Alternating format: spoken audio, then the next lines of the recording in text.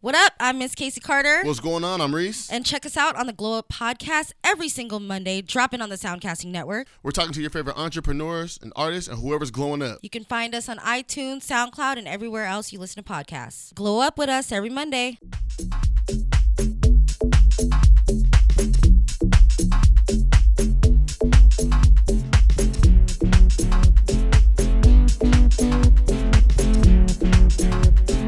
Hi guys, welcome to the Ridiculous People podcast. Hi everyone. We are back again. We are back every week like we promised. Oh my gosh. Be sure to rate, review, and subscribe to us on iTunes and SoundCloud and all those other great places that you can find us on the interwebs. Exactly. We're also on Twitter at A Ridiculous Pod. Yep. And you can follow me on Twitter and Instagram at AlexShan, ALUXSHAN. That you can do. And you can follow me on Twitter and Instagram at Liviosa, LIVIOSAH. I forgot how to say the word L, like the letter for a second there. You forgot? Yeah, I forgot. Okay, great. You know, it happens. That's really funny. Weirdly enough, in the warm-up act of the Chris Gethard Show, I said the alphabet many times. Oh, you said the alphabet? Yeah, he had us say the alphabet like so the whole many audience? times. It was like part of his bit. It's this crazy thing. We'll get to it later in the show, you guys. I went and saw the Chris Gethard Show live in New York City. I saw a taping yesterday. It was a very last-minute thing. It was very last minute. I snagged a spontaneous. super last-minute ticket. But we'll talk about that in a second. Oh, yeah. First off, we watched Atlanta. We did watch Atlanta. Dude, okay, so we watched the whole first season in one sitting. That's right. I watched the first 2.5 episodes. Liv was doing her hair. I was doing my hair. I was keeping company. It was all day. So we were hanging out. It's Saturday. Yeah. And just bumming. And we've been saying, like, oh, we got to watch Atlanta. So we watched all for like a year. Yeah. Straight. We've been like, I got to watch that. Yeah, exactly. We finally put our money where our mouth is. We finally did it. And you guys, holy shit. Oh my God. Surprise, it's good. Oh my God. I know everyone's real shocked, but It's actually a very good show. Wow. Wow. We watched season 2 as well, so we're caught up. But you watched season 2. Yeah, you were there. Sometimes I kind of feel like we are like, we have the mentality of like 14-year-old boys whose like moms never came home. And we're just like, I'm going to watch all the TV forever. True. I'm going to see every movie right now. Yep. I think that's like very nobody's true. watching us. And so we just watch the entire first season of Atlanta on a Saturday. Yeah. I mean, I've heard that it's a lot better to watch back to back. Nobody did. I was going to say all in one sitting. And I was like, no, nobody said that because that's completely unacceptable for human behavior. But whatever. Y'all, this movie is this show. It feels like a movie because we watched it in one sitting. So I keep being like, oh my God, the movie Atlanta. This show is so damn good. Yeah, it's amazing. It's, I think, one of its really big strengths is that it's very, very accessible to both Black and white people. And then I realized I was like, I'm not white. I don't know what I'm talking about. But I feel like, I mean, I wouldn't say like, I think accessible is maybe the wrong word, just because like it's not a white story. Sure. But like, who cares? Like, that's not whatever. Like, there are so many white stories. I don't need another, like, you know what I mean? Like, I don't need a white version of Atlanta. Right. You know, like, and I don't know, like, it's accessible because it's good. That's true. Like, it's a good story. It's well told. It's super interesting. It's about, you know, the hip hop community. It's about the music industry. It's about coming up from nowhere. It's about like, being rise to broke. fame story, Yeah, it's about being more famous than you are wealthy. Right. Which like happens apparently to every famous person. Yeah, which is crazy. Weirdly enough, Reese Witherspoon talked about that in an interview once. She said after she did Legally Blonde, she was extremely famous and had no money. And she was a single mom. Right. And she was like freaking out because she needed to like hire security for her and her kid. Right. But normal people can't afford that. Well, yeah. And she was like, and I was still a normal people. I got paid shit for that movie that made a ton of fucking money because I wasn't making money off the back end. I wasn't a star. Anyway. It's crazy. Yeah, so I'm just saying, like, I think it plays on universal themes because it's well written, but also it's because it's so specific, it's good. For sure. And I think, like, it's one of those things, the more specific you get, the more universal it gets. Right. But, like, I mean, it's about the Black experience. Right. Which, like, you know, I can, of course, sympathize with, you know, as a viewer. And, like, I don't have a problem with him being my hero in the series, but I wouldn't necessarily say, like, I don't know. I wouldn't say, like, oh, it's going to be such an easy watch for people who, you know, have never met a Black person before or something. Sure. Do you know what I mean? Like, the middle of America isn't going to be like, hell yeah, this works for me. No. But I think that if they accidentally sat down and watched it, they'd be like, oh, what's this movie? Right. And then realize it was a TV show and be like, oh, wow, that's, like, really beautifully done. Like, that was really good. Right. You know?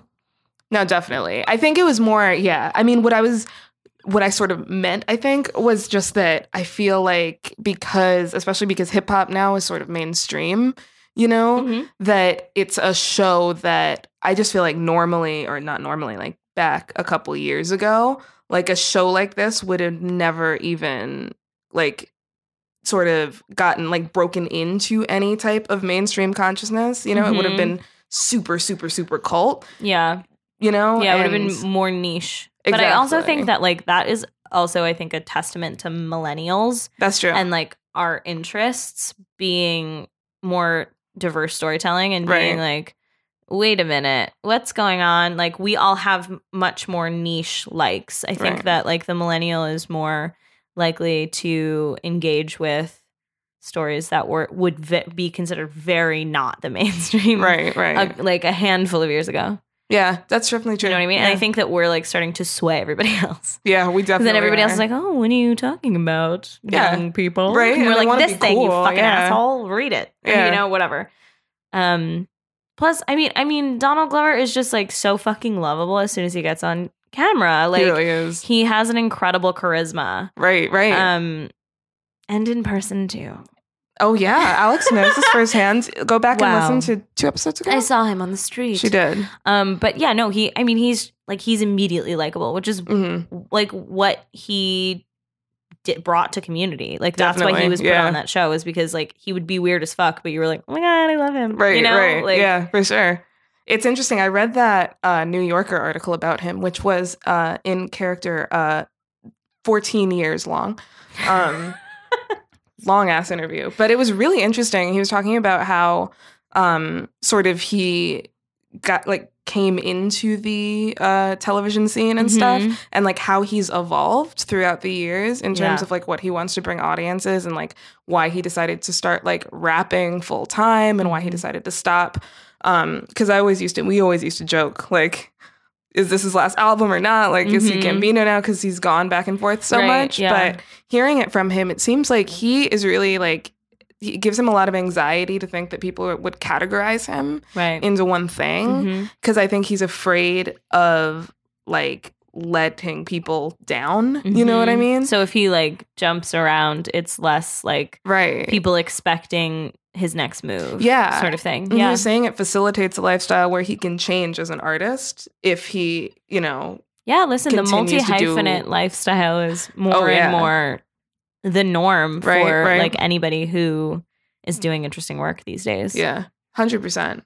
But yeah, so I love. Yeah, right. And he was very open about it. And it's like, I know it seems like I'm super unfocused, but like I'm the opposite of that, you know. Which was cool, which was an interesting perspective. That whole article was crazy too, because it talked about like how they sold Atlanta to FX, and he was saying it was a Trojan horse, which actually Genji Cohen said as well when she was selling Orange Is the New Black. She always called Piper her Trojan horse because she was the reason a network would be like, I'll take it. Because it was a white female lead. Right. And even then, it was only Netflix who took it, you know. Right.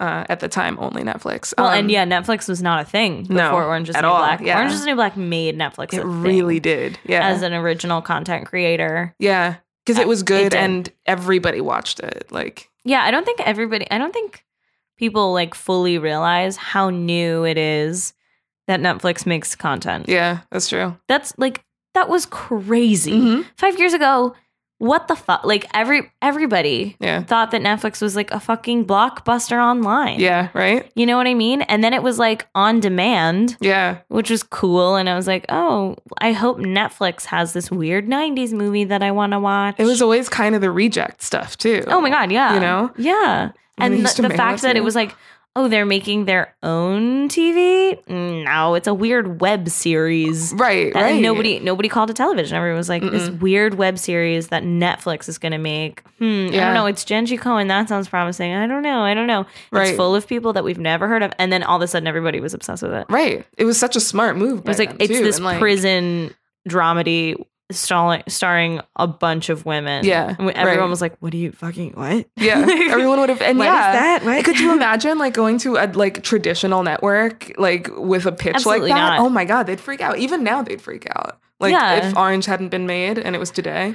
Well, that's the other like fucked up part is that because they didn't expect Orange to be anything, you can't even use that as a reference point in a pitch meeting. Yeah. You can't be like, well, this unlikely success is going to be exactly how my show's going to be. And they're like, no, that's impossible. We want you to pitch on the basis of this is a home run for sure. And this is just like this other show we knew would be a home run for sure. Exactly. But that's not the way that content creation is headed. No, absolutely which is like not. What things like Atlanta and people like Donald Glover are showing us over and over. People like Jordan Peele. Like, yes, yeah. Hi, I'm a comedian and I want to make this horror movie about race in America. Right. Yeah. What? Like, yeah, Insane. but I'm going to win the fucking Oscar for Best Original Screenplay. Yeah. Right. Like, people need to fucking get out of their fucking own way when it comes to the stories that we're getting access to these days. Yeah. The whole game is completely on its head now. It really is. And they keep acting like it's not.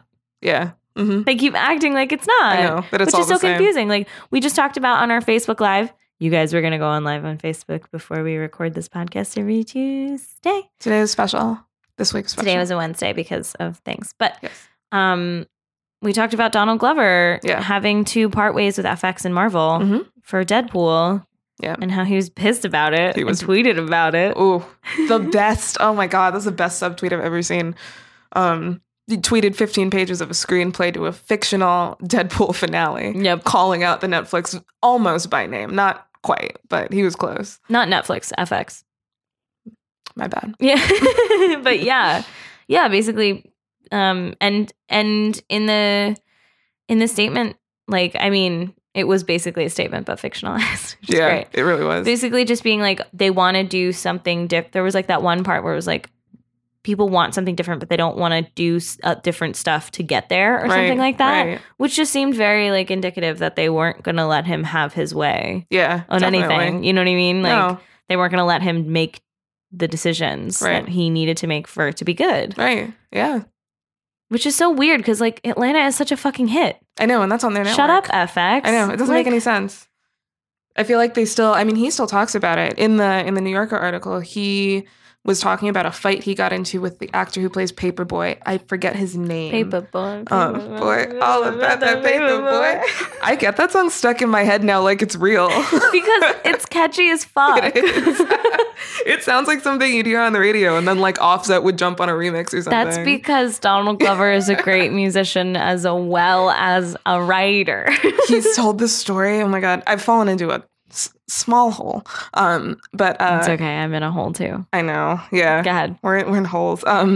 He told this story about how when he met A$AP Rocky, he was always like baffled by A$AP Rocky's just existence because he was like, "How are you so confident? How is any human being this confident? Yeah, what's wrong with you?" Word. And he said A$AP basically the only words he said were like, "Listen, man, I know you want to be me, but that's messed up because I want to be you." And then like walked away, and he was like, "What?"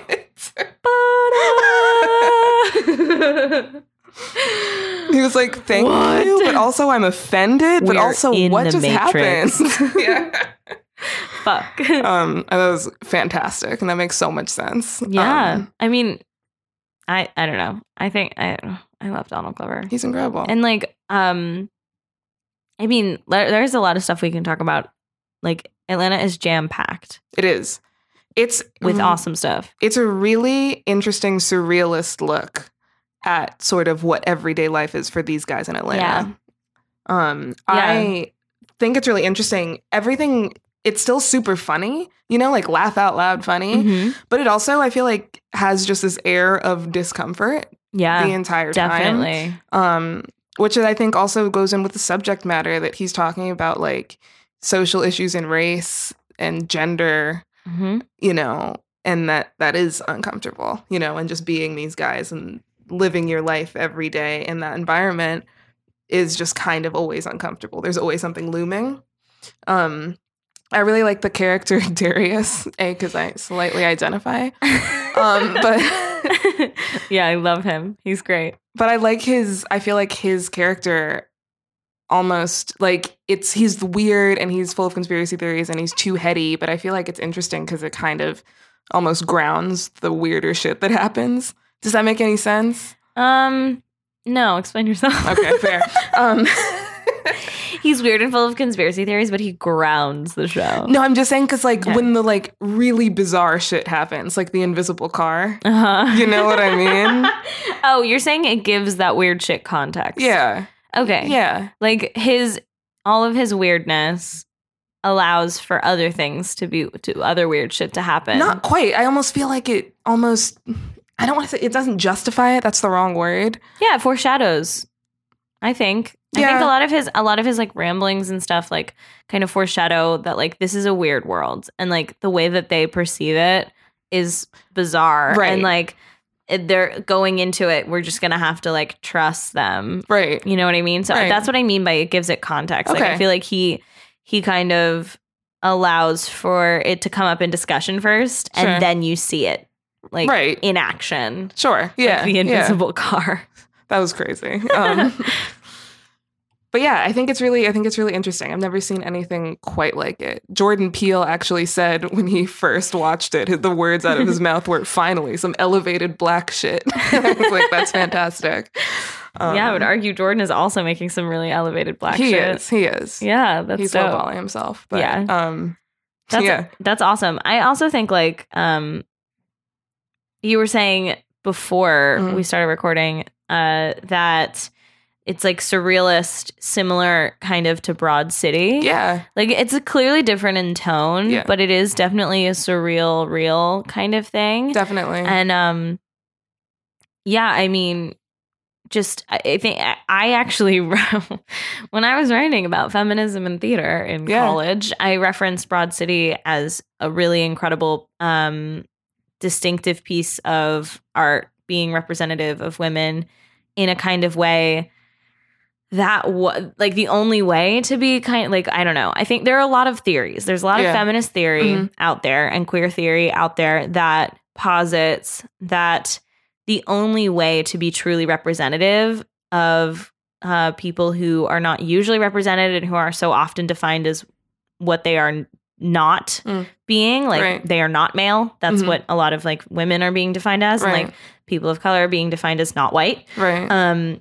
Those kinds of people and those kinds of stories, because our storytelling is so inherently male and white, the only way that a true representation can occur and like true mimesis can happen is through parody and through extremism and through surrealism and stuff like that, because a lot of people think that realism in general it like reinforces negative stereotypes and like the fucked up parts of society, essentially. So a realistic play that would play out on stage or something, like a Mammoth play, for instance. Oh God. Lord. You know, it's like, okay, yeah, it's realistic. Yeah. But it's reinforcing a bunch of shit that maybe we don't want to continue happening. Right. You know, so it's like it's super realistic for this woman to be treated badly on stage, but like perhaps instead she doesn't. Right. You know what I mean? Sure. Like instead she's empowered. But it's even more like of a feminist act, these theorists state, to kind of break it all apart. Yeah. And to have no referent. Right. To be referencing nothing. So essentially, like what I referenced in my writing, I'm using so many of the same words. It's so confusing. I'm sorry. But basically what I pointed to in Broad City was like when Abby goes to cash that first check that she gets for selling that cartoon to a commercial. Like $8,000. Yeah, and they walk into like a Missy Elliott's song, and it's a fucking like it started from the bottom, and and it's like but they're dressed like in the Missy Elliott music video, and it started from the bottom plays, and like it's crazy and it's surrealist, but it's how they are feeling. Exactly. It's very true to like the vibe. Yeah. Essentially. Yeah. It's truer to what it feels like. Yes. And also in that way, like they're referencing like a strong woman in that music video and like pulling from like Drake and how it's kind of the silliness of that. Like, and the criticism that he's gotten for especially that song. Yeah, exactly. You know, because she's like, you know, just made a small amount of money. Right. They're like, we're rich now, bitches. Exactly. You know, like, and it's so funny. And then like at the end, it's like compounded by the fact that Alana has like no money in her account. Right. You know, Abby just got this check and it's great and everything. And then Alana's like, low balance alert every few minutes. Yeah. Yeah. And then it's like, oh shit. So like the silliness of that and everything is more realistic. It is. It ends up being, It's more, because it's more useful to female viewers. Right. And I think a lot of the same, like that idea is happening in Atlanta. 100%. Well, and I would argue too, like being a woman or a person of color, it's like both. And or both. Hi guys. What? What's that SNL sketch? Oh, the Beyonce one. Oh, yeah. Remember? Like, how can she be black? She's a woman. Yeah, and then they explode. Yeah.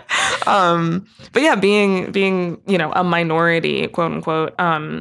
It sometimes often feels like you're crazy, you know? Right. And it feels like what's happening can't actually be happening, or that, you know, you're making it up, or like... Well, and people act like you're making it up. Exactly, right. People tell you that you're insane all the time. Right. So I feel like then it's so easy to get gaslit, you know? And like you know, in your daily life, which is fucked up, but like, I feel like the only way to tell that to an audience, to express that visually especially, is through utter and complete surrealism, you know? That's right.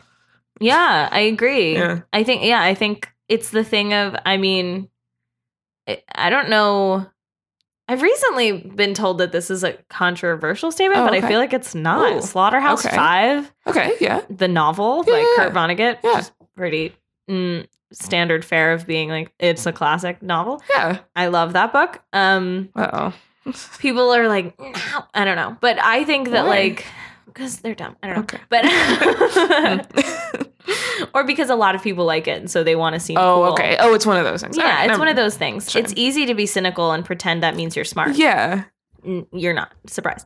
But I think that like when I read Slaughterhouse 5, I thought that it was the most interesting memoir of war because based on like the veterans that I've spoken to in my own family, right, their memory of it and their experience of it, they can't think about it directly half the time.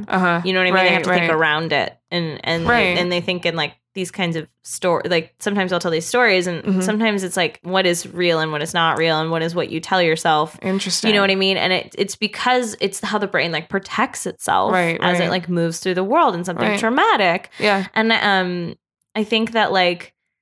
You know, and then of course in Slaughterhouse 5 it's like aliens and stuff like that and craziness. But like I think that talking about Broad City and talking about Atlanta and things like that, I think it's like more interesting, like toned down versions of that. For it's sure. Like that's the trauma of moving through this world that is so fucked and unfair to you for no reason at all. Right. You know, you have to find the crazy wackiness and fun in it. Yeah. And like and just be like, yeah, I mean, it's so crazy. It's like there was just like an invisible car that drove by and hit a bunch of people. It's like I don't know. I think our storytelling has a lot more places to go. Definitely does. Yeah. And it's, I think by merit of those stories just not being told yet, they're at least now when people watch them, they're considered like interesting and innovative, even if, you know, we're looking at it and be like, that's how I see everything. That's how life is. That's how I feel. Like it's nothing crazy to me. 100%. Yeah. Like, and we kind of wanted to talk about this just kind of in general. It's like, you know, they tell you it's going to be hard, whatever. They tell you it's going to be hard. They tell you like, okay, yeah, it's hard as a woman to like get hurt and like be in the room and we will get this kind of feedback and that kind of feedback and blah, blah, blah, blah, blah.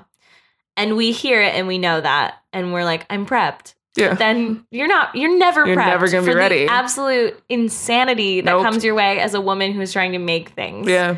The amount of things that I have heard said to Olivia about her scripts, the amount of things I've heard about my scripts, like, it's insanity. And it's not coming from old ass men. No, it is not, which is scary. It's coming from young ass men. It is. And some women who have some internalized shit that they need to fucking figure out.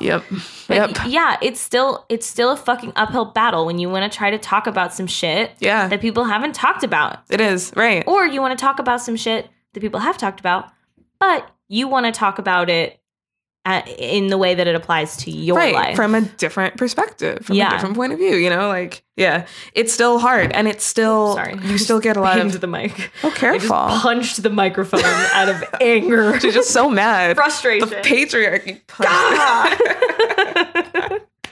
Incredible. But yeah, no, I think what's also kind of crazy is that, like, those comments, I feel like you're still sort of, kind of expect them. You know what I mean? Yeah. Like when you start writing something, like the first thing you think about, you're like, oh, fuck, someone's going to be like, they're going to say this thing. Yeah. And then you think, no, they're not going to, they can't say that thing because it's 2018. It's honestly like a joke if they say it. Right. It's so insane that people are still like, your female protagonist isn't likable enough. Yeah. Something worse should happen to her in the beginning so that I like her more. It's insane. They only care if you're like the fuck? Acutely suffering, Yeah, they only give a shit about you if you've been I'm sorry, but that's insinuating like rape her. I know. You know what I mean? Yeah, that's insinuating like kill her parents. It's true, right? That's insinuating like have her get hit by a car. Like they insinuate having terrible fucking shit happen to female characters. They do, so that there's an ounce of empathy. Like the amount of notes that I got on a very dumb little tiny script for a very dumb little work group. It's not dumb. It's little. The work group is little. Yeah, it's little. But, we love them. But these are supposed to be millennial progressive ideas. Yeah. With millennial progressive people in New York City. Right. It's a joke and a half to even think that ideas about women are changing. Right. Yeah. In some ways. Yeah. It's hard. It's hard to, I feel like just going about the world is sometimes hard to, exactly. It is. Yeah. But then it was also like super encouraging to realize that as audience members, like we are really aching for those stories. Because then once we got in the room and we were doing the read through, people were enjoying themselves. Definitely. People were laughing. People were enjoying it. Got a lot of great feedback from the women in the room. Yeah, that's what I thought. I thought the most interesting part was that as soon as it was over and it was like, okay, we'll do Q&A, the first like 3-4 people who said anything were women. You know what I mean? And they were like, wow, your main character was me. Exactly. I totally felt her. Right. And I like wanted so deeply to like go make eye contact with humans, but like I didn't. I should have tweeted a 15-page script. You should have tweeted. Oh my God, wait. That would have been hilarious. Tweet like a 15-page script about you writing a female character and like how bad shit has happened to her. Yeah. That would have been so funny. I posted some of the notes anonymously, like not putting his name on it, but I posted some of the notes anonymously to an all-female art group on Facebook that's private. And a ton of people were like, oh my God, yeah, feel you. That's the thing. I can't believe it. Oh my God, again, right? And like a bunch of angry emojis and everyone was like, ugh, disgusting, ew, gross, of course. And like shit like that. Right. But it was nice to be like, okay, word. Yeah. Like there's this, like at least we're figuring out ways to like find each other in the community. We are. Exactly. Right. Right. And the same thing goes for like even stuff that you were pitching in school. It is. Oh my God. They were like, "Oh, you're writing comedy. That's cute. Yeah, right. That's so cute." And it's like, "Fuck you. I'm gonna make way more money than you." Oh my God. I know. Well, everyone used to call me mainstream. Like everyone was like, "Oh, like it's you're a bad thing." I know. Not Fuck what off. They didn't say mainstream though. The word was commercial. That's what it was. That's the word. It was commercial. That I'm like, "Oh, you're gonna be commercial," which was also hilarious because my black ass is sitting here like, I am not going to be commercial. Like, you know, I'm like, where do you think? You're telling like black female stories with like often includes queer characters. Yes, they're right. Like, "Oh my God, you're," and like it like clearly has like some overt political overtones. Oh yeah. Like, "Wow, Olivia, you're so commercial. Like, what a sellout." What are you talking about? No one's gonna buy this shit. But like, it was every single class or it's like, do you mean that a lot of different kinds of people will like it? Because then yeah, that's what they mean. then you're right. They're making that weird niche shit. Anyway, but yeah, those comments sometimes they would come from teachers, you know, the mostly male teachers in film school, and they gave those kinds of comments all the time, you know. Yeah, well, and they would tell you guys to like be production designers and shit too, wouldn't they? They would. They encouraged a lot of the women to go into, ironically, animation, but I think that's because they thought that drawing was feminine. That's so strange. Yeah, that was one of them. But then, yeah, it was costume design, art direction, set dressing. Yeah, set dressing, that kind of thing. Which is like, if you're a woman and you like doing that, that's great and amazing too. But why are you singling out the women and telling them to take those jobs? Exactly. What if you're a dude and you're like, "I really want to fucking sew this thing together, man. I want to like make this amazing tailored suit for this character." Like, that's the thing. It was very discouraged. And I think it was discouraged on the male end, but I think it was also actively discouraged on the female end, particularly in the cinematography and directing tracks. Like, those were rough ones to have to climb, which is, you know, I feel which is like, I'm sorry, look at the industry. Yeah. That's why. Right. They're cutting these women off at the fucking start. Right. That's so true. Yeah. And that made it even harder because a lot of those guys would be like, you know, "Here's who I want to be." They'd always be like, "What kind of, you know, director do you want to be?" or something. You know, and then the dudes would always have like sort of direct, you know, like, "I want to be like Chris Nolan." But I feel like the women were kind of like, "Well, I'd like to do Tarantino stuff," but they're more but feminists. Like I don't know. You know, speak well. Yeah. Like little things like that. I don't have a beard and a baseball cap. Right. So I don't know. I'm going to have to do it a little differently. Right. Yeah. I always used to put female in front of like the name of the person because it was like, it's very inherent that, you know, that's an important identity, you know, that I'm going to claim and use in that space. Yes. So it's important to mention it. But yeah, I think it's interesting. I also think like I was reading in one of the Donald Glover interviews, he referenced an Issa Rae quote. And he was talking specifically about Black women and the Black female writers. But like he was saying, Issa one time said that when she was pitching Insecure, it was really hard because she felt like as a Black woman, her stuff had to be it couldn't be good. It had to be great. Yeah. So it took her a long time. To be flawless. Exactly. Right. And he was saying that like, he was like, if we felt that with Atlanta. We feel that every week. He feels it at least every week in Atlanta. There was a story where the female lead in the show, her name is Zazie Beetz, but it's not spelled like you would think it is. It's great. And she like walked up to him after they wrapped and was like, "That looks great. This came out amazing. Like the pilot. What do you think? Aren't you excited?" And he like wasn't. And he was like, "Well, they fucked up the sound in this one part, but there's nothing we can do about it. Like, I'm so sorry to be such a bummer, but like, you please go have fun." Like, right. You know? Yeah. And he was like, I can't, everything is, if it's not perfect, I freak out and I get anxious and then I can't enjoy it.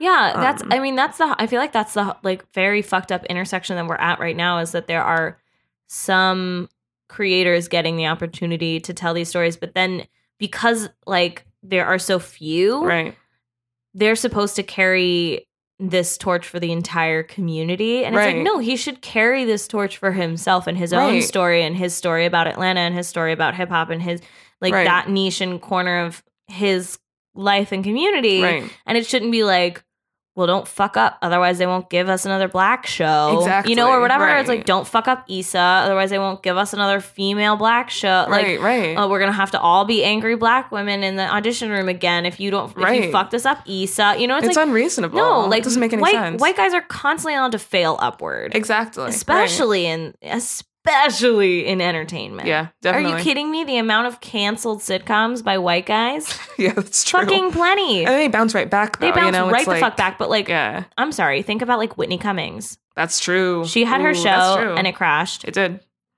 But like, she didn't fail upwards. No, she didn't. Mm-mm. You know what I Yeah. mean? Like, I don't know. Like, she's still like a really successful stand-up. But like, just, I don't know. Think about like Pete Holmes, who I'm like currently kind of obsessed with. Right. Like, love him to death. Yeah. Super specific comic. For sure. But, you know, he had the Pete Holmes show that was after Conan. Mhm. It didn't get crazy good ratings. Right. It got 2 seasons, which is a lot for how many viewers it got, to be honest. And then it got canceled, and now he has HBO and is more famous than ever. Right. You know what I mean? Yeah. It's like, I just don't see that trajectory in any of the women that I look up to. No, like, they had to be amazing first. That's the thing. And Yeah. then they were sometimes allowed to fuck up a little bit. Right. But even then, like, not to the degree that dudes are. No, absolutely They're just not. not allowed to fall that way. And they're allowed to, and it's like, it's very, very specific ways they're allowed to fuck up that really, I feel like in the grand scheme of things, aren't really fuck ups. You know what I mean? Yeah, they're just like you get middling ratings. Right.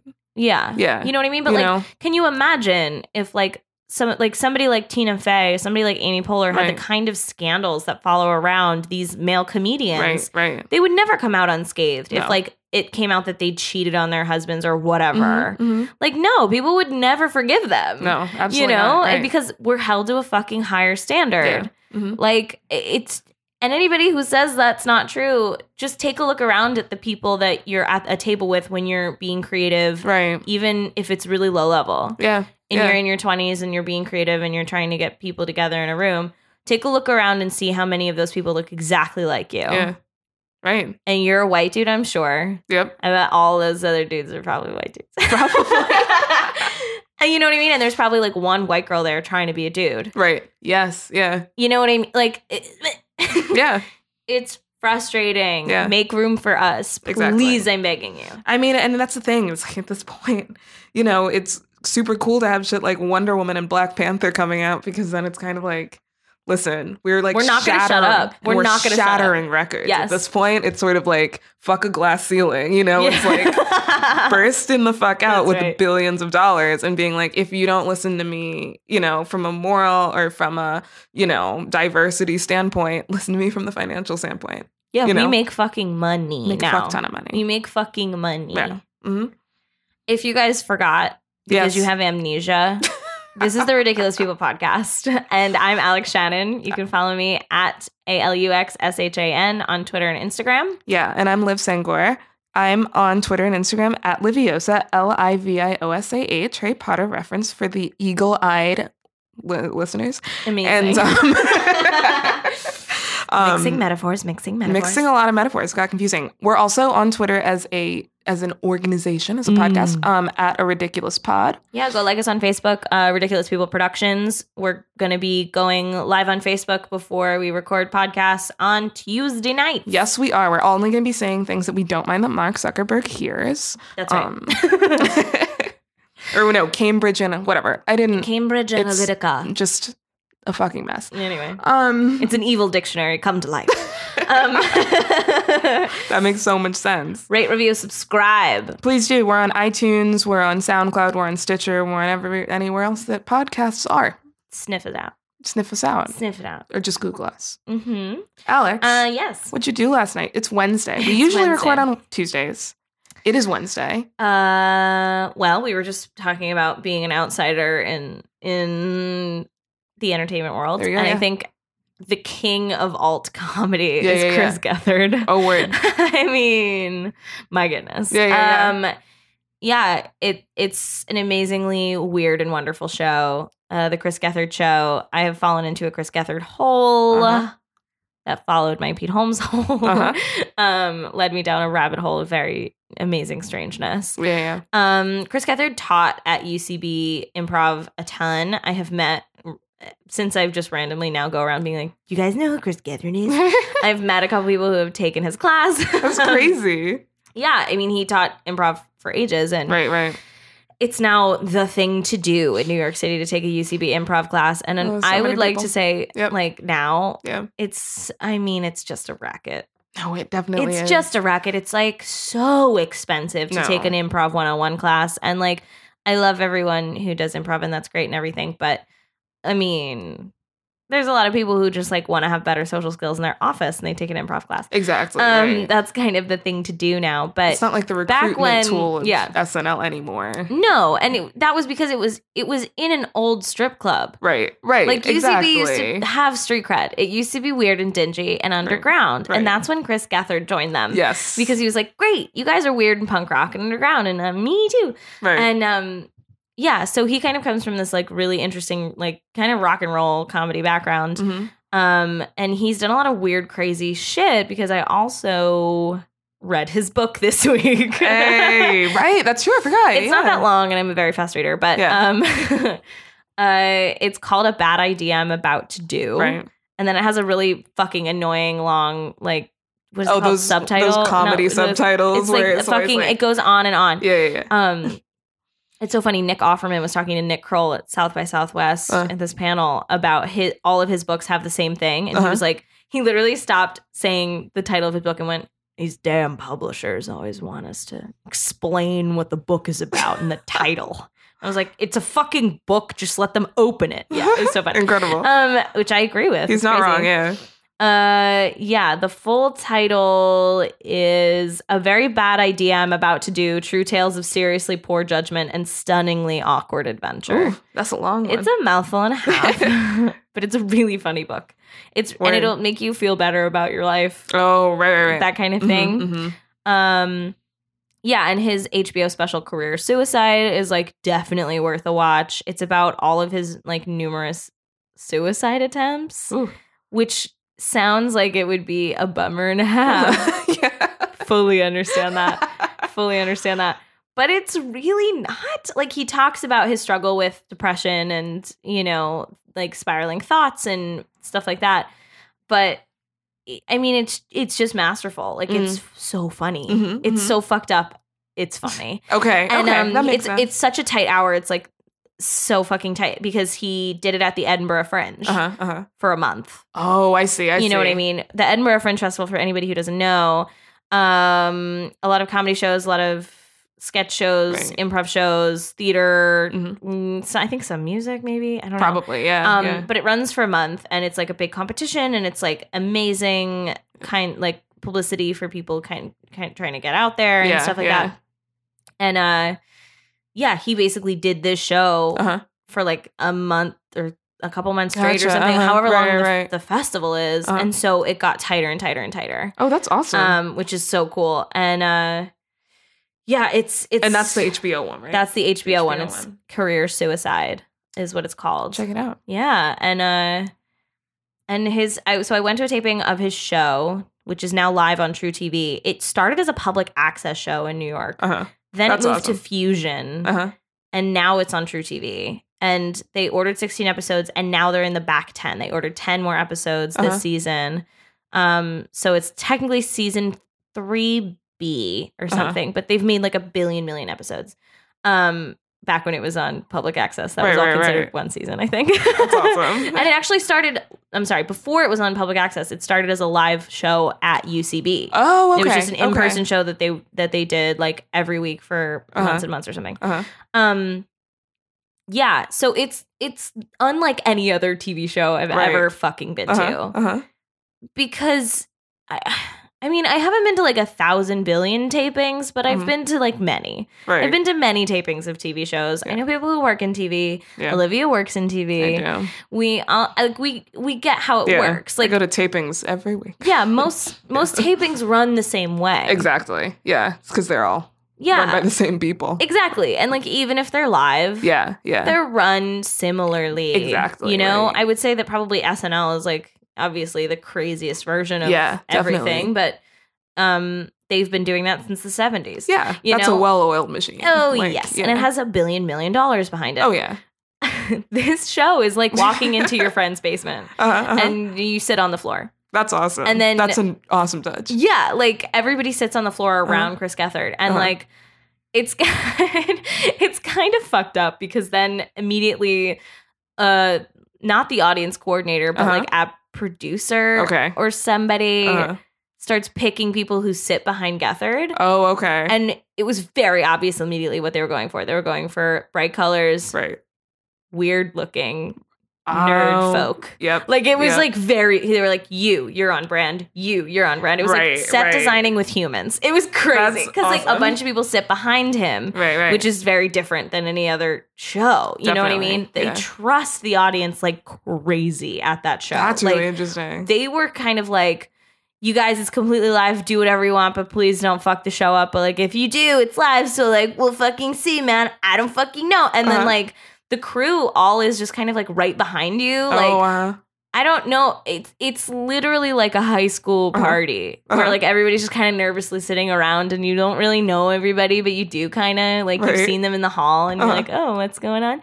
And like, I don't know. It's organized chaos by all means. Like, there was like Will Ferrell called in. Oh, wow. To the show that I was at because he's the executive producer. Oh, I see. He's one of the executive producers. Okay. And he called in and he was like, what the fuck is going on?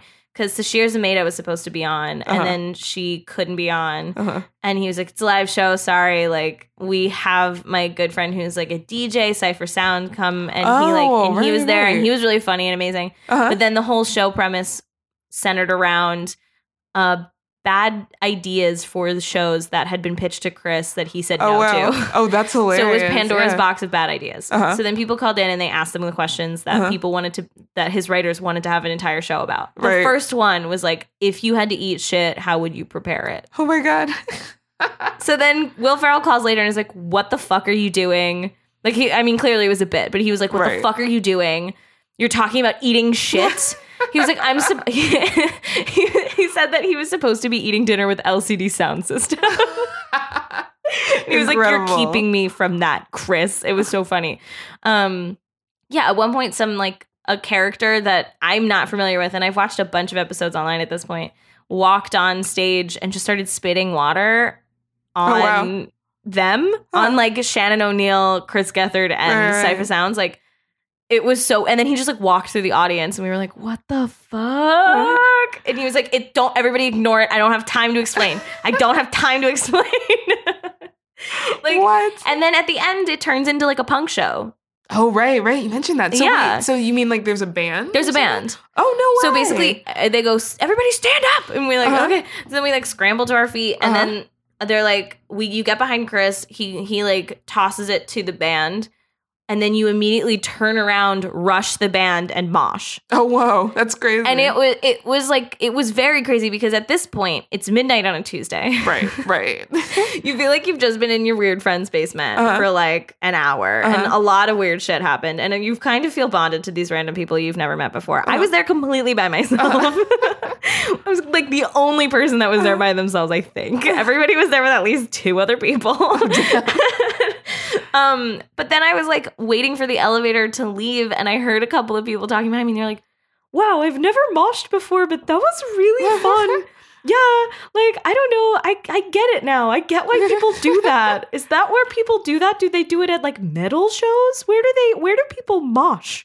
I want to mosh again. It was like the funniest, cutest, sweetest conversation behind me like ever. And then somebody was asking, and then they like talked about something else and the one guy asked the other guy something and he was like, why would I know, man? I'm the lamest person you know. I was like, no, it's going to be okay. Well, nerds. Yeah, nerd babies. Yeah, it was definitely, it's definitely a place where like everybody is welcome. Right. And like everybody just kind of gets into it and goes with it. There are people who had clearly been with the show from the very beginning, people there who got like drugged there by their friends. Right. But like, I mean, the warm-up act was like singing the alphabet a bunch of different ways. Right. It's but he's so funny. Like the comedian that he's the chairman of the show, quote unquote. And he brings out the chairs for the guests. Nice. He's the chairman. That's good. His name is Connor or something, and he's a hilarious comedian. But like, he had us all like singing the alphabet. I don't even know how we got to that. Like, he was doing, like, he does such great like crowd work and weirdness, and like. So we were angrily screaming the alphabet as like our final pump up song. Amazing. And like the band is so good. The LLC is their house band, and the lead singer is Chris Gethard's wife, Hallie. Oh, that's awesome. Yeah, and she's amazing and like so very thin. Oh, really? Wow. She's so thin and has like very long hair, and like it has like literally amazing amounts of energy. I don't know how she was dancing every single time she was singing, and it was like the middle of the night on a Tuesday. Oh my God. Yeah, can't recommend it enough. Sorry, I just completely rambled, but it was just it's so hard to explain. Yeah, it sounds. It's I was gonna say, it sounds like they're completely breaking format and norm and everything. Everything shatters as soon as you walk into the Chris Gethard Show, and that's what's kind of fun is that like. He often says like I put my name on the show, but like I have no control over the show. Right. Which is true. Like it's very masterful, like how much he has to do and know and fucking wrangle right live on television because it's so chaotic. But like at the same time, yeah, he really doesn't have like, I don't know, this character called the Human Fish is there, and he's like literally banging a gong a bunch of different times. Like when the caller said something funny, he like banged the gong, and he would just like turn around and look at him like, no, stop. Like, stop. Don't make this the thing where you bang a gong every time somebody says something.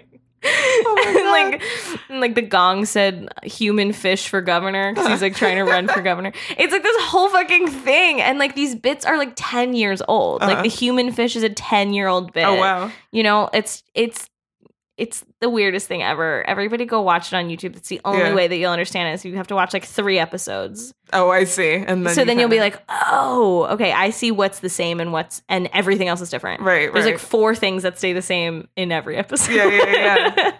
And it's on True TV, right? It comes on True TV. It's on True TV now. Right, okay. It's live on True TV on Tuesday nights. Right. Yeah, dude, I'm gonna. Gonna take me.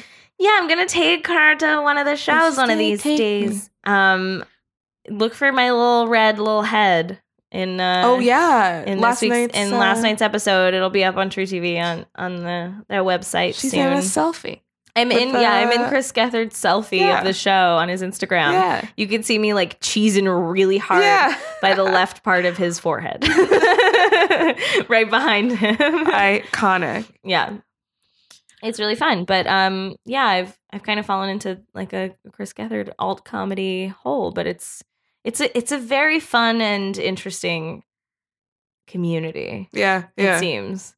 And it seems like it's very accessible. I mean, I got into him like last week, and I went to his show like this week. Right. Like day of. Had an hour turnaround and was like, okay, I'm in Midtown now, and this is my night. Yeah. What? You know? I don't know. It was really cool. Really cool stuff. Yeah, guys, check out the Chris Gethard Show. I'm gonna go see it live. But very good. It's some good shit. Alex. I think it's time for some internet junk drawer. It's time for the internet junk drawer. Well, unsurprisingly, this week's internet junk drawer is who bit Beyonce. Who the fuck bit Beyonce? Show yourself! It's all anyone has been talking about. Made it into Donald Glover's script. What grown person bites another grown person in a non-consensual manner? So weird. Apparently she's on drugs. Yeah, well, that makes sense. But like where? Where did she bite? I don't know. Like, in the face. But like, okay, like in the face means like so many things. Because like, did she bite her nose? Right. Did she bite her like chin? Right. Did she bite her like eyebrow? Yeah. Like a cheek? Like a kiss and then a bite? I don't know. No. Yeah. And how did it start? Did she go in how for aggressive a bite? Was it? Was it like a cute like, or was it like a, like I'm gonna eat your face bath salt style? Well, okay, you know that literally, right? You know that selfie that she has with Tiffany Haddish? Oh yeah, where she's kind of hiding. So it must have been aggressive. Okay, yeah, but this is all just a conspiracy theory, right? Guys, hold on. So I did some research at work. when this dropped, as did literally every other person in my Armchair office. detective. Yeah. We all like stopped working. We're like, who bit Beyonce? We're gonna figure it out. Here's what we know. Tiffany Haddish got interviewed by GQ. This is the inception of this whole story. She dropped this bomb-ass story about how Beyonce, she was at a party. It was an after party for a 444 concert in Inglewood, Los Angeles. And some actress, an unnamed actress, was flirting with Jay-Z at some point. Beyonce came over. How stupid are you? I know. After everything. How stupid. Right? So Beyonce came up and was just like, hello, I'm Beyonce. Get the fuck away from me. Yeah, I mean. And then later in the night, she storms off at some point, and Tiffany Haddish sees this happening, and Beyonce's friend goes, can you believe some bitch bit Beyonce in the face? And Tiffany was like, I'm sorry, what? Oh my God. So she goes up to Beyonce and was like, I just want to let you know that like a bitch is about to get beaten by me. And Beyonce was like, no, Tiffany, chill the fuck out. It's fine. And then later in the night, she said she went to Beyonce, who was sitting alone at a bar, and was like, did someone really bite you in the face, or are we all just wasted? And she was like, no, someone bit me in the face. And then I think I will remember if someone bit my face. And she was like, oh my God, am I about to beat someone up? And she went, Tiffany says, Beyonce was like, Tiffany, no, don't do that. That bitch is on drugs. She not even drunk. The bitch is on drugs. She not like that all the time. Just chill. Which, what like, kind of drugs, though? Like, I don't. She's doing fucking angel dust I know, or right? something. I don't even know. Wait, can we just talk about what happens to you when you're on angel dust? I don't know. You bite people's faces. Oh my God. Remember all the stories from Florida? Maybe she's on bath salts. Maybe she's on bath salts. Florida man. It's from Atlanta, guys. But yeah, first of all, I love the way Tiffany Haddish like impersonates Beyonce, like talks like Beyonce does. Yeah. So on point. But B, yeah, who knows? So the internet narrowed it down to the people who were at the concert and probably were invited to the party. So we had a list of names. Right. The front runner is this woman, Sanaa Lathan, But she tweeted about it. She did. Sanaa Lathan from Love and Basketball. She tweeted, y'all are funny, and basically that she didn't do it. And if she did, which is a little OJ, let's be honest, if she did, it would have been a love bite. And everyone was like, that's weird. But okay. Tiffany Haddish has confirmed it was not Taraji P. Henson. It probably wasn't Rihanna because Rihanna, to characterize Rihanna as an actress is very generous. That's very true. Yeah. At this point, we should just be talking about her as a makeup and fashion guru. We shouldn't even be talking about her music anymore. I know. No, honestly, she's turning us all into Rihanna, and I don't know how to thank her for it. That's a tweet I saw. It is, Stole that from a tweet. So accurate, but right? I agree fully. So Chrissy Teigen had the juiciest juice, but it really said nothing. Basically, she says, she tweeted at first and she's like, I can think of one person who would do this and she's the worst. And then later she tweeted, update, it's not the person I think is the worst. I'm done. Directly after she followed it up with, my initial guess was wrong. The real person, I never would have guessed. I've said too much. And everyone was like, Chrissy, why you do us like that? Like, why would you not tell us? Oh my God. So we don't know. There's a lot of names being thrown around. Lena Dunham, Goop, Scarlett Johansson, Eva Mendes. We don't know. Oh my God. Yeah. So oh my God. Allegedly, if Goop bit Beyonce's face, I mean, just throw it out. Goop just throw her out. Gwyneth Paltrow. We call her Goop. I mean, I stole that from another podcast and then infected our friend group with that. I think it's a funny joke. It is a good joke. If Gwyneth Paltrow put her weird razor sharp teeth near Beyonce's precious skin, she's canceled. The Beehive will swarm. She's deeply canceled. This was. I don't think Goop would have. I don't think been on Goop. Crazy drugs. That's the thing. I feel like you got to think not about who would do it. She's too busy making money as scamming women. Right. Yeah. Yeah. So I don't know. Or we could all be very wrong, which we probably are. And I also feel like Chrissy Teigen wouldn't have been surprised if Lena Dunham did that. No, that's like the Lena thing. Dunham is like weird enough that it's like I feel like Lena Dunham would have she would have published a letter apologizing by now, like making it weirder. You know what I mean? Well, like that's how she deals with stuff. She tweeted around around that time. Lena? Yeah, Lena tweeted like, let's all just throw out our NDAs, why not? Or something weird like that. And it was interesting. And then everyone read way too much into it, in my opinion. Yeah, no, about, she was like, clearly talking about like Stormy Daniels and shit. Wasn't she? I think talking so. about like the sex scandals? Yeah. Well, everyone was surprised because like Beyonce just dropped a song where she says, if you want to party with me, you got to sign an NDA. So then everyone like read too much into that. And I'm like, I think Lena that Dunham's was a coincidence. she's not that on top of it. No. And that song just dropped. She doesn't listen to that shit. Yeah. So like, she's talking about the news cycle. Exactly. Stormy Daniels. That's what I thought too. Yeah, definitely. That's my thought on that. But I don't think it was Lena. Y'all. You get lay off her. Desist, please. Desist. Well, and I really feel like she would have said something. Like whenever she's embroiled in shit, she's always the first to be like, true. Okay, let's talk about it. Yeah, that's true. That's one thing that I'm gonna really give her. You know what I mean? That's like true. I feel that like Lena, as opposed to some other people that people assume I like, Amy Schumer. Oh, yeah. Everyone always assumes I'm obsessed with Amy Schumer. Alex, but you're a woman and you like comedy. So you must like. Here's the deal. Yeah, I don't know. I'm not like the biggest fan of Amy Schumer / Jennifer Lawrence. Yes. And Lena Dunham kind of runs with that crew. They seem to like kind of be buddy. Yeah. But also I feel that like when embroiled in some scandal, as opposed to, and like Taylor Swift is also kind of weirdly mixed up with that because she's friends with Lena Dunham. Oh, right. That's true. I forget about that.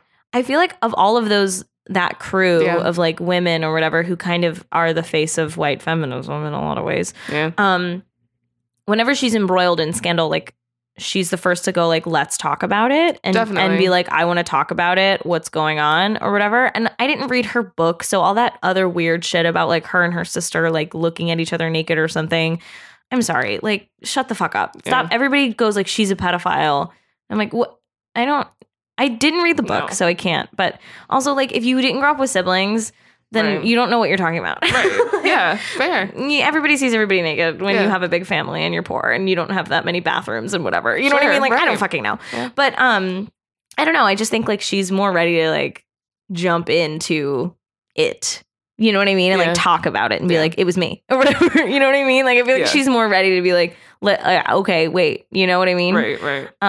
So I feel like if she bit Beyonce because she was on drugs, she would have said something. Yep. By now. That's what all of that tangent meant. Yeah.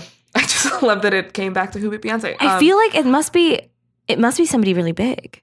Yeah, it must be. Everyone's saying that everybody's saying being so hush about it. Yeah, and that's the thing. And the logic is now that it probably won't come out unless it's by accident now because the drugs part is probably going to freak everybody out. Mm-hmm. Yeah, I feel like now that it is reached this kind of fever pitch of like, what we all want to know. Yeah. That's when everybody's lips get tightened. Exactly. Right. Everybody gets more, Yep. Close-lipped about it. Exactly. And allegedly Tiffany Haddish has like done a bit similar to this in like local stand-up and stuff like that. Like she did some show in Phoenix and everyone was saying like, oh, I think you can kind of figure it out if you've seen her shows. I don't know how true that is. That sounds fake. I feel like they're all bluffing. It's just a bunch of people being like, I saw Tiffany Haddish's stand-up. I know. So I have information. She popped up at some club one night and like told the Who Bit Beyonce story before they dropped the interview. Yeah, like that's probably what happened. I'm sure it's a great piece of stand-up, but don't act like you have information. I know, insider. You weren't there. Nobody's dropped any like bombs yet, so that's why I'm like, I don't trust you. Yeah. Also just fucking God bless Tiffany for telling us that this happened at all. Nobody else would have told us this. No. Nobody else would have. Who else but Tiffany? She is us. Yeah, she is us. In that position. You know what I mean? Yeah. Like she's constantly doing the things that if normal people were famous all the time, would do. Amen. Most normal people do not become famous. No, they I mean, do not. clearly she's like superhumanly talented. Right. But she has the like excitement about being in entertainment that a regular person who has no business being there has. Yeah, definitely. Would have. Like her and Timothy Chalamet and Cardi B all kind of they're all super new to the scene, but they're all just like, whoa, like, this is crazy. Yeah, right. Oh, shit. Yeah. That's why we love them so much. So we're like, oh my God, you're just so endearing. Protect because Timothée Chalamet at all costs. Yeah, right. Anyway, listen, Quincy Jones is going to tell us all who one of Beyonce these days soon. In like 12 years, Quincy Jones is going to sit down for another interview and he's going to get wasted and be like, 5 years old. Y'all ever listen to jazz? Anyway, this is who bit Beyonce. It was me, Quincy Jones. I want it to be like Meryl Streep. You know, I want it to be insane. I want there to be a dramatic reinterpretation of that fucking interview. I want there to be a fucking like short film about it. Or a short film about it, yeah. Yeah, I want a film. I want a film where they like walk through his weird house. Because you know what's weird? You know his house has got some weird shit. Oh, yeah. Secret like fucking doors and bookcases and shit or whatever, you know? Just like a bunch of random cool memorabilia. That would be super I picture cool. it to be like a weird castle, kind of. I really like this idea. Yeah, you know, like work a on lot this. of like amazing smoking chairs, like, you know, deep plush red velvet. And he's sitting there just being like, anyway, so after Marlon Brando fucked this other guy that everybody knows. My favorite tweet about that story was someone was like, Marlon Brando was out here fucking all of our civil rights heroes. It was so funny. I saw that too. It's so fucking funny. Oh my God. It's true. So good. But also good for those civil rights heroes. Because like, know. y'all ever seen On the Waterfront? Oh Y'all my ever God. seen On the Waterfront? That shit was amazing. He was like, Marlon would fuck anything. Men, women, chairs. Like, what? Yeah, he's like, if something would stay still long enough, he would fuck it. I was like, oh my God. Oh my God. But like also, yeah. It makes so much sense. Apparently that was kind of what a lot of the like really big stars of the 50s, they were all like secret bisexuals. Right. A lot of them. Like Desi Arnaz. Right. That was, I mean, that was a little bit before that time, but like he was apparently a crazy womanizer and like was a drunk because of it. You know what I mean? Like he was kind of trying to suppress his own whatever. And like, it's what broke apart him and Lucy's marriage. But like, if he had been able to like be a bisexual when he was like a young lad, like For sure. probably wouldn't have had to have like that many spiraled out issues as an and that. adult person sure. who's like in a lot of stress and whatever. Yeah. But yeah, apparently he fucked everything too. Incredible. Oh But my like God. those two men, are you kidding? They look great. I know, like, they're such hell yeah. beautiful, Like of classic course. men. It's like, who wouldn't? You know, It like, makes so much sense. Yeah. incredible. Thank you Streetcar so Named much, Desire. Quincy. Why do I like Stanley? He's a terrible character that has no redeeming qualities. It's that tight shirt and he's just in the rain screaming. Oh and you're my like, God. wow. And I'm like, that's the most sexual back I've ever seen. I've never been sexually attracted to a shoulder blade before. What? Oh my God, that back. I'm like 13 in lit class. Like, what is that? Yeah.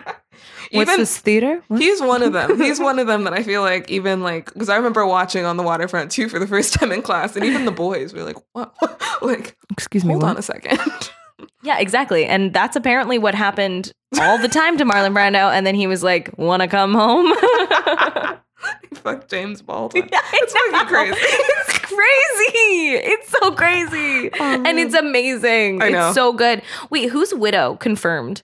Was it somebody's widow was Somebody's like, widow oh did yeah, confirm. no, That's yeah, true. mhm. I don't remember it all. It was like, yeah, he fucked Marlon. yeah, Yeah, for sure. Somebody's widow. That's right. true. And it was like, everybody relax. Of Oh, course he fucked man. Marlon. And everyone was like, oh my God, what? It's so funny. Yeah, because people were getting up in arms about it. And Right. people were like, absolutely not. This is definitely not real. Yeah, Richard Pryor. It was Richard Pryor's Pryor's widow. widow. That's right. That's right. She was like, yeah, no, that's 100% true. She was like, oh yeah, Richard and Marlon definitely fucked. so funny. Oh my God. Oh my God. 100%. Crazy. I'd love, that's what can you imagine? No. Lord. What? How does that? Anyway. Can Can you imagine like just being at a cocktail party, someone bit Beyonce, and then Marlon Brando and Richard Pryor making out, and you're like, what the fuck? Oh my God, it'd be insane. That's pretty much Hollywood. Celebrities live in a completely different Yeah. world. It's a completely different ether. It's Like, I want to be in entertainment, but by no means do I ever want to be the level of star that someone wants to No. bite my face when they're on No. drugs. Oh my God, yeah. Make Never. people sign an Not NDA when they once. hang out with you. Like, Never. Oh my God. I know. Could you I'm not that. imagine? No, I never want to be that kind of celebrity. I never want to reach those kinds of proportions of anything. Right? I thought it was funny. Even Jada Smith, like not knowing what Groupon was, you know? Yeah. Like, this is weird. What's a Groupon, Tiffany? Tiffany, what the hell is a Groupon? Will sitting the way rich men sit. Yeah. Whoa, it's been years since I've been in a real car. It's like, Jesus Christ. Oh, man. It's insane. I know. All right. Anyway, let's wrap guys. this shit up. Thanks for listening to the Ridiculous People podcast. Yeah, if any of you know anything about Who Bit Beyonce, please call 1-800 Alex and Liv Need to Know. Yep. .com/ Oh my God. We'll take anonymous tips. We'll take conspiracy theories. We'll take anything. DM us. Hey, DM us on Twitter. Yeah. At a ridiculous pod. Oh, at a ridiculous pod. Indeed. Okay. Yes. Ooh. Or you can DM me. Don't. I am on Twitter and tweet Instagram at as her. well. There we go. At Liviosa, Liviosah. And you can find me on Twitter and Instagram at AlexShan, ALUXSHAN. Mm-hmm. Keep up with us. Yeah, we're on Facebook. Yeah, on Facebook. Ridiculous People Productions on Facebook. Yep. And just keep track of all that. We got a lot of other random shit. Yes, please. Yeah, thanks for listening. Thanks for listening. We'll see you week. back around these parts again next week.